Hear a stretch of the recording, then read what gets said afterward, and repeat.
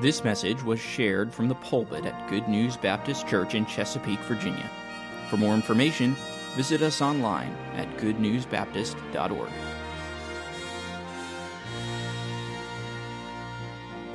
The Western States Endurance Run, known commonly as the Western States 100 Miler, it's actually a 100.2 ultra marathon that takes place in the California Sierra Nevada mountains each year on the last full weekend of June. It just finished. The race starts at the base of the Olympic Valley Ski Resort and finishes at the Placer High School track in Auburn, California. The terrain is quite rugged, frequently showcasing snow on the highest passes and record hot temperatures throughout the course. Runners ascend a cumulative total of 18,090 feet and descend a total of 22,970 feet on mountain trails before reaching the finish. Because of the length, the race commences at 5 a.m. and continues through the day and into the night. Runners finishing before the 30-hour limit for the race, they get a commemorative bronze belt buckle. While runners finishing it under 24 hours get a silver belt buckle. Going into the race, heat was a factor this year. And the racers focused on it. Before the race, the organizers announced that they were going to provide 32,000 pounds of ice for aid stations, which works out to be about 5 pounds of ice per runner per aid station to stave off the California heat. Temps eventually rose to around 101 degrees this year. Not nearly the potentially predicted 108, which certainly affected many racers. I don't know if you're tracking what's going on in Seattle, but they are having a 108-degree temperature right now. In the end, for the first time in history, 3 of the top 10 and 9 of the top 20 finishers were women this year. And one woman jokingly said, "I have to be careful about what I say about how some of the men pace themselves," ribbing at the aggressive pace set by the front of the men's pack. In fact, they set it out so hard, many of the men just dropped out. Ultramarathons. You may ask yourself, why would anybody do that? And I will tell you. I don't know. This is on my bucket list of things to do one day. It'll probably be, as I read it, the last thing I'd ever do. But it's something I would enjoy. I like to run ultramarathons. I like to run, though, the 50-miler. It's a much smaller scale than the 100-miler. But I tell you that story because I have a friend up in Northern Virginia, and we'll call him Abel because that's his name. So we'll call him Abel. And Abel is not a runner. But when I make a decision to run a race, I always go to Abel and I tell Abel, I'm going to run this race. And he's like, "That's great, Tavis." I said, "Abel, you got to run it with me." And Abel says, "Okay, I'll run it with you." We've probably signed up for 3 races together. And we have started 3 races together. And Abel has finished 0 races with me. Because the conversation goes something like this: "Abel, let's run this race." "Okay, I'll run it." And we'll start training, and I'll train, and I'll get training, and keep going. And, "Abel, have you run any today?" "No, I'll get it tomorrow." It's like, "Abel, you got to train." Abel was a Marine, and so I have no doubt in my mind that guy is a tough guy. But since he left the Marine Corps, he has embraced civilian life. And civilian life, in some ways, has really embraced him. And so I would say to Abel, "You got to train." He's like, "I got it. It's just 50 miles. Well, I'm never a very good friend to Abel, because it got to the point where I would tell Abel to run these races with me just for fun, just to see if he would get out there and try it, because I knew he would not train for it, and he would spend the money, and then we would go and we'd run these races together, and inevitably about 3 or 4 miles into the race, usually I'm gone, and my cell phone would ring. Hey, Tavis, this is Abel. I think I got to back out of this. And I'd say, Abel, you can do it, because I'm an encourager. And I would say, Abel, you can keep running. No, Tavis, I'm really hurting. In fact, I forgot to change into my running shoes, as he said on one race. I said, Abel, what are you wearing? He's like, I'm wearing my basketball shoes. I said, Abel, you probably should have changed it. I know, but I forgot. I'm just going to quit. I was like, Abel, you can do this, because I'm an encourager. Really, what I wanted him to experience was the pain and agony for 47 more miles. We all make decisions in our lives. And some people, when they make a decision, regardless of what it is, they make the decision, and there's some people who come alongside of them, and they're cheerleaders. I mean, they cheer them on. I was that cheerleader, but it was really for bad motives. But I was that cheerleader. Some people, though, when someone makes a decision, they come in and they say, I don't know how this is going to turn out. And they're the naysayers. And tonight we're going to look into Pilgrim's Progress again, and we're going to see two of these types of people. And they, though, are going to be the commentary on one of the most important decisions in life. So this is our third lesson as we study that 17th century classic, Pilgrim's Progress by John Bunyan. Remember, the book was literally written from a jail cell for his children when they would come visit him. And of course, Bunyan had been imprisoned for refusing to be licensed by the Church of England to be a minister of the gospel. He was preaching illegally, if you will. Now, you might recall from previously in the story of Pilgrim's Progress, Pilgrim, after reading from his book in the story, he discovered that his city, remember that his city, the city of destruction, was going to be destroyed. This terrified the pilgrim, and he wanted to run, but he didn't know which way to go, and so he began to weep. And as he contemplated his plight, and as he wept, the evangelist came to him and asked him why he was weeping. The pilgrim responded, "Sir, I perceive by the book in my hand that I am condemned to die, and after that to come to judgment, and I find that I am not willing to do the first, nor able to do the second." Pilgrim did not want to die, and he felt utterly helpless if he were to be judged. So the evangelist then asked him why he would not be willing to die. How's this for someone to evangelize? Why aren't you willing to die since your life was attended by so many evils? Your life's horrible, is what he was saying. Pilgrim then explained that he feared the burden on his back would lower him lower than the grave and into hell. This is when the evangelist advised Pilgrim to run. But Pilgrim insisted he didn't know where to run. And so to this, the evangelist pointed across the field. And if you recall, he said, "Do you see yonder shining light? Keep that light in your eye, and go up directly thereto. So shalt thou see the gate, at which when thou knockest, it shall be told thee what thou shalt do." As John Bunyan continued his dream, the pilgrim followed evangelist's instructions, and he began to run. He had not run from his own door very far when his wife and his children began to cry after him to return. But the man had an interesting response. Pilgrim put his fingers in his ears, and he ran on crying, "Life, life, eternal life." So he looked not behind him, but fled towards the middle of the plain or the field.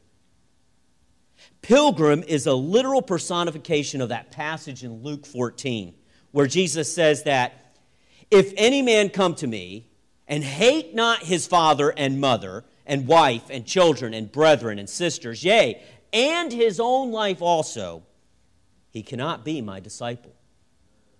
John Bunyan is painting the picture of what it means to, with complete abandon, become a disciple of Jesus Christ.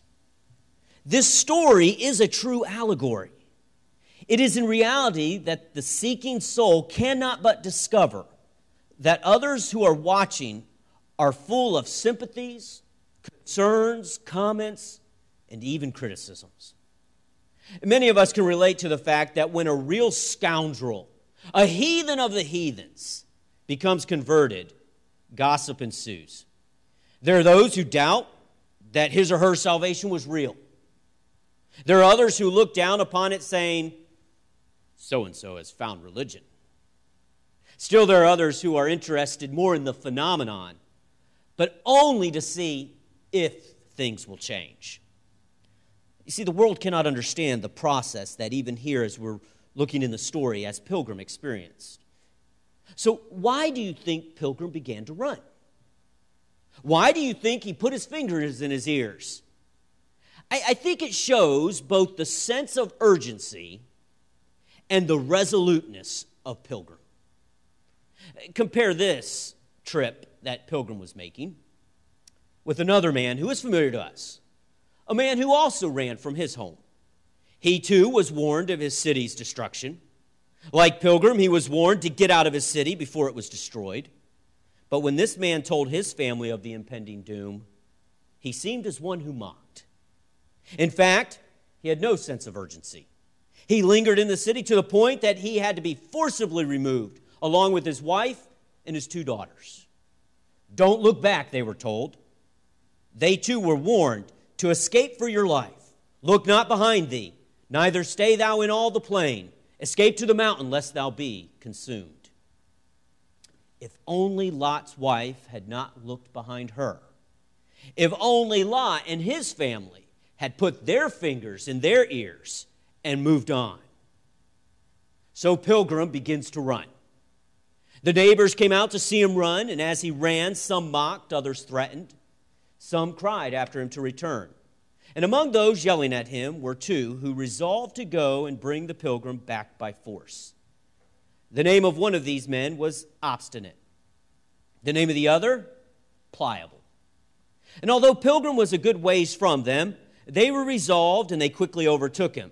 And this is where we'll pick up the story again, and we will consider the conversation between Pilgrim and these 2 men from the city of destruction, Obstinate and Pliable. But before I do, I want to give a little quick illustration about obstinance and pliability. Did you know that when the Empire State Building was constructed in 1931, it stood 1,250 feet tall? The famous skyscraper was the world's tallest building and held that title for about 40 years. But today, the world's tallest building is the Burj Khalifa in Dubai. It stretches more than 1,000 feet above the Empire State Building, 2,717 feet into the air. The Burj Khalifa smashed the record held by Taiwan's Taipei 101, a landmark skyscraper that had 101 floors. And at only 1,666 feet, Taipei 101 tops the Petronas Towers and Kuala Lumpur by 183 feet. Designing these massive skyscrapers is a huge challenge for structural engineers. Builders must account for potential natural disasters like earthquakes and hurricanes. They also must take everyday weather occurrences into consideration. Even on a normal day, wind forces can reach more than 100 miles per hour at the very top of those tall buildings. Now, inside the building, on those top floors, there is what's called oscillation. And it can be unnerving. A 40-story building may sway a foot to the left or a foot to the right. The span of that period might last around 4 seconds. But a 100-story building, by comparison, may move on the order of 2.5 to 3 feet on each side, cycling through a 10-second period of oscillation.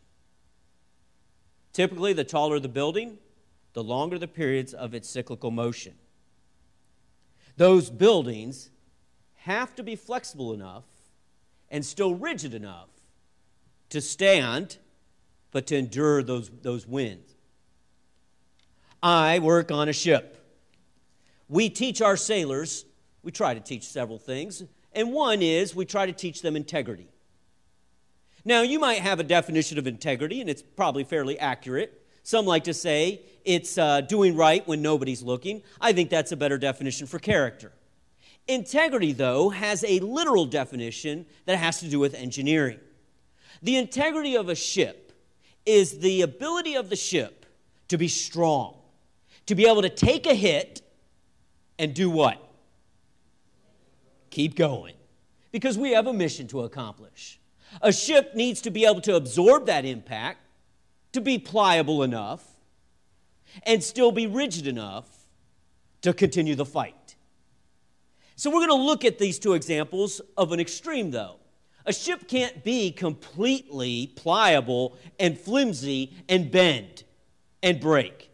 But neither can it be so rigid that when a shock happens, it just jars everybody on board. It has to be able to absorb that impact.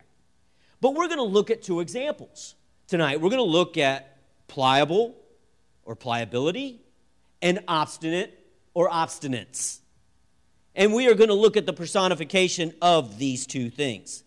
Bunyan shows us at least two responses or reactions of others to the true biblical conversion of another. And first, there is obstinate. Of course, the word obstinate means headstrong, willful, stubborn. And Bunyan paints the picture of obstinate as this mullish, stiff-necked, highly opinionated individual who is an obstacle not only to his own salvation, but also to others who would seek after it. Let's be cautious here, though, and not deceive ourselves into thinking that stubbornness is only the quality of certain people. Paul reminded the Romans that the carnal mind is enmity against God. Everyone possesses the capability of a significant measure of obstinacy within us by virtue of our relationship to our father Adam. Obstinacy expresses itself in an ongoing act of rebellion against our Maker, whereby an inherent hostility and animosity is generated towards a good and gracious God. Even professed believers must be careful that they are not stubbornly refusing to glorify God in the conversion of even the most wicked sinner. Do we spend too much time looking down our legalistic noses, waiting for the repentant sinner to prove they have been saved? Or are we eager to witness the truth that if any man be in Christ, he is a new creature? I can only imagine what it must have been like for the early church when they received news that Paul had been converted. This man who had tried to kill them. You have met my father. He has been here. I remember one time I was out in California, and my father had a friend from the Coast Guard Academy, was out there, and they just stopped by to visit. And I had never met him. Actually, his name's Pete Cox. He's been here as well. And I was just talking with Pete Cox, a friend of my dad's, and we were just getting to know each other. He said he had seen me when I was 2 or 3, and now I was 23, and we were rekindling old stories, I guess. And so he was talking to me, and he goes into this story about my dad at the academy. And he says, "Oh, your dad. He was horrible." And then he went off to Vietnam. And he said, and he got saved. And when I heard that your dad had gotten saved, I said, oh my, the Apostle Paul all over again. So I called my dad up. I said, Dad, what were you like? And he said, son, you do not want to know. But conversion can change someone. It can take even the most vilest sinner and make them clean. Do we rejoice in the salvation of others, or do we judge the salvation of others? As we return to the story, we begin by looking at the question Pilgrim asked them. I can imagine as Pliable and Obstinate catch up with Pilgrim that they're probably all out of breath. They've been running. In fact, Obstinate and Pliable have been behind. Pilgrim had a head start, and so they catch him. They were resolved. And I can imagine Pilgrim catches them, or they catch Pilgrim, and he says, neighbors, why are you here? Pilgrim asked. They responded, also out of breath, to persuade you to go back with us. But Pilgrim refuses to return. He explains why. That cannot be, he said. You dwell in the city of destruction, the place also where I was born. I know this to be so, and when you die there, you will sink lower than the grave into a place that burns with fire and brimstone. And with that, Pilgrim turns the invitation onto them and asks them, "Be content, my neighbors," he says, "to go along with me." And Obstinate responds, "What? And leave our friend and comforts behind us?" It is at this point that Bunyan actually gives us Pilgrim's name. As with all the characters in the story, his name is also allegorical. So far, we have met Evangelist, and we're meeting Obstinate and Pliable right now. But Bunyan now tells us Pilgrim's name. His name is Christian. And from here, I'm going to refer to him as Christian. Christian responds to Obstinate's appeal to friends and comforts by telling him that all that will be forsaken is not worthy to be compared with just a little of what he was seeking after. He told Obstinate that if he would come with Christian, he would enjoy these things too, because there were enough blessings to share. And Christian even challenges Obstinate to just come and see and prove him right or wrong, to prove that the Father has bread enough and to spare. However, Obstinate is reluctant because he's never seen these blessings that Christian speaks of. But in fact, Christian had not actually seen them either.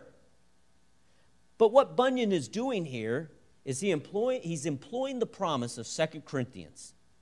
In 2 Corinthians 4:18, Paul tells the church at Corinth, "While we look not at the things which are seen, but at the things which are not seen. For the things which are seen are temporal, but the things which are not seen are eternal." Obstinate continues to resist and states that he does not understand how one could leave all the world and its comforts to go find something they know nothing about. But Christian doesn't give up on him. He tells Obstinate of the inheritance incorruptible, undefiled, that fadeth not away. And it is laid up in heaven, and safe there to be bestowed at a time appointed on them that diligently seek it. And Christian then offers Obstinate the book that Christian has been obviously quoting from 1 Peter 1:4 and alluding to Hebrews 11:16. But Obstinate adamantly refuses the invitation to read, and he yells, "Away with your book," and insists that Christian return to the city of destruction. But when Christian refuses this second appeal to return, Obstinate turns to Pliable and says, "Hey, just leave him alone, and they'll return without him." But as he does, he makes an interesting statement. He describes to Pliable, in front of Christian, how he actually views those who seek salvation. Obstinate says, "Let us turn again and go home without him." And this is how he describes the Christian. "There is a company of these crazy-headed coxcombs," that's a rooster, "that when they take a fancy by the end, are wiser in their own eyes than 7 men that can render a reason." What Obstinate is describing is the contrast between the wisdom of the world and the wisdom of God. He can't understand it. It makes no sense to him. He even goes so far to say that the wisdom of God is foolishness. We continue to face this, and even in our contemporary times. The world does not understand what we have, but how can they? And consider how Paul neatly explains this. "Your faith should not stand in the wisdom of men, but in the power of God," he says. "Howbeit we speak wisdom among them that are perfect, yet not the wisdom of this world, nor of the princes of this world that come to naught, but we speak the wisdom of God in a mystery, even the hidden wisdom which God ordained before the world unto our glory, which none of the princes of this world knew, for had they known it, they would not have crucified the Lord of glory. But the natural man receiveth not the things of the Spirit of God, for they are foolishness unto him. Neither can he know them, because they are spiritually discerned." Now, certainly, sometimes when Christians speak, they do speak foolishly, especially when they try to rehearse the wisdom of the world, when they endeavor to compete with the minds of this world, when they strive to master those things that appeal to the princes of the world. May we stay within the Scriptures and only speak as of the oracles of God. Let us rely on and only on the wisdom of God, and let's not care that we might be called crazy-headed roosters without the reasoning of 7 men. Though Obstinate endeavored to coerce Pliable to abandon Christian, to his credit, Pliable, he wanted to know more. He used the logic that if what Christian was saying was true, then the place he was headed was certainly better than the city of destruction. So he tells Obstinate that my heart inclines to go with my neighbor. Now, in Bunyan's dream, after one last demand to return, Obstinate returns without Christian or Pliable. And in our story, we come into the conversation between Pliable and Christian. Christian is grateful for the company of Pliable, and he acknowledges to Pliable that there is some trepidation over his journey.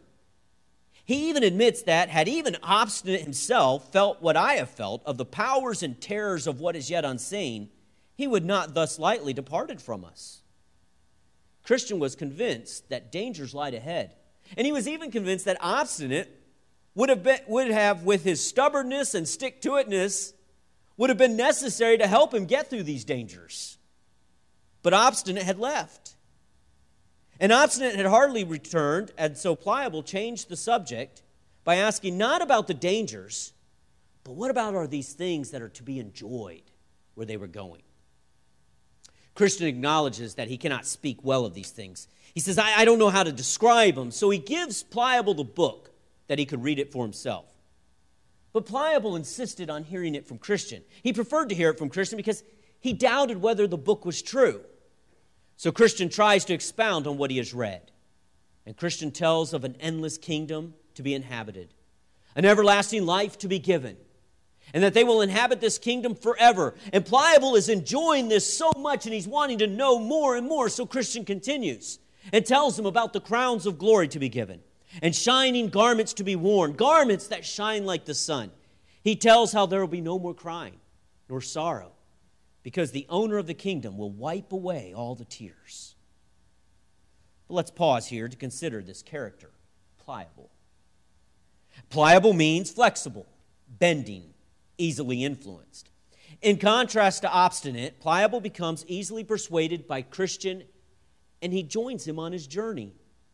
Pliable wants to talk about heaven, an endless kingdom, crowns of glory, angelic hosts, a place where there's no more crying nor sorrow.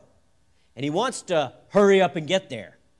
He can only think of the benefits of this place. He's ready to receive the rewards. But he misses the point. Remember when Christian reminded him that had Obstinate felt what I have felt of the powers and terrors of what is yet unseen, he would not thus lightly have given us the back? He was trying to warn Pliable that though there are awards to be given, the journey will have powers and terrors. But Pliable ignores this, and he wants to hurry. But of course, Christian cannot hurry because he still has the burden on his back. Bunyan does not tell us of any burden on Pliable. Pliable fits the shallow believer as described by Jesus in the parable of the sower.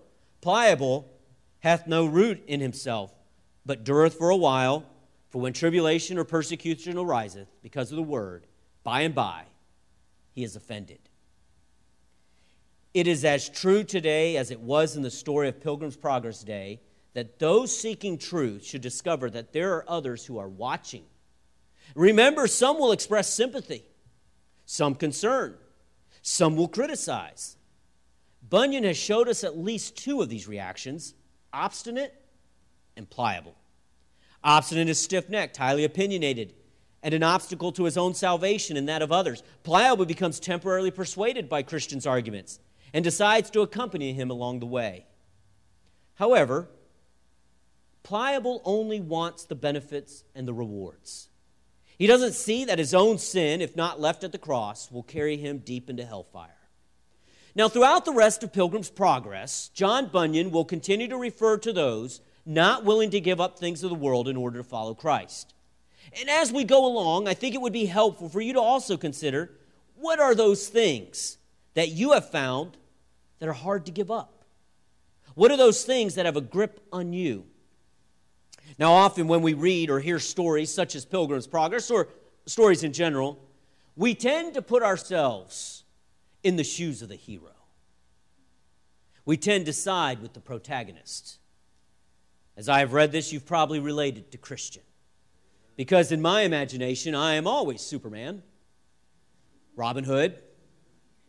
I'm always the good guy.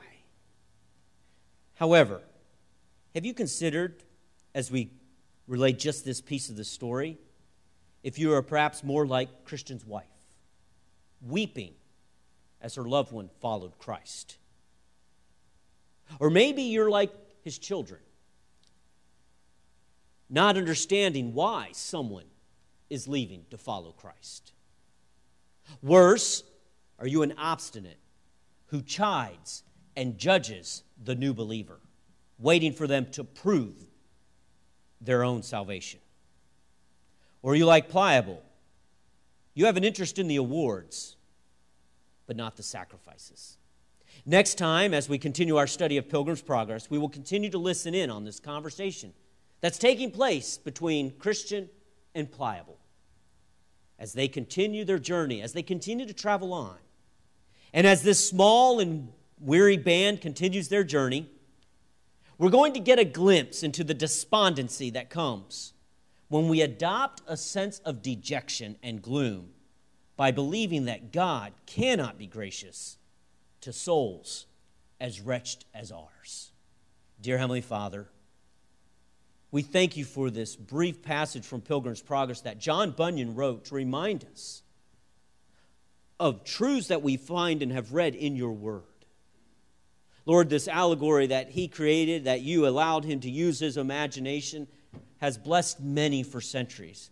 But Lord, I'm thankful that it returns us to biblical truths. Lord, I pray that as we contemplate on this story, that, Father, we would turn to the Bible and see and search it out, Father, and see how we could be an encouragement to those new believers.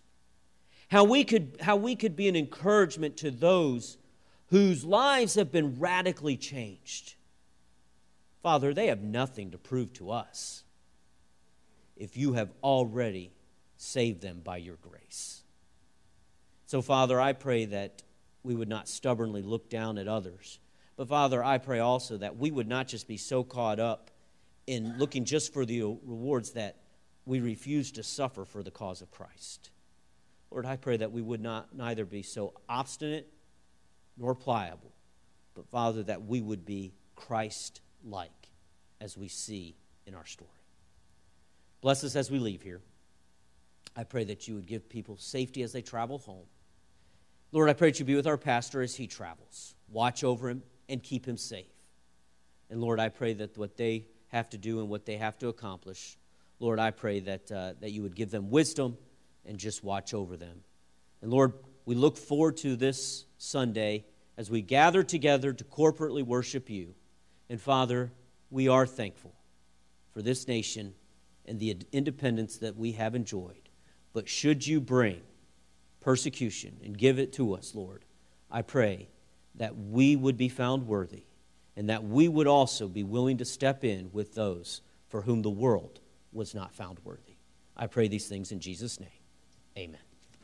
Toward the hope of our high calling, toward the promise we've received. Thank you for listening. If you have questions about your relationship with God, or you would like to know more about the ministry of Good News Baptist Church, please visit us online at goodnewsbaptist.org or call us at 757-488-3241. We encourage you to share this message with others. We trust your heart was challenged as you listened, and God's Word has had an impact on your life, as together we strive to show forth the path of life.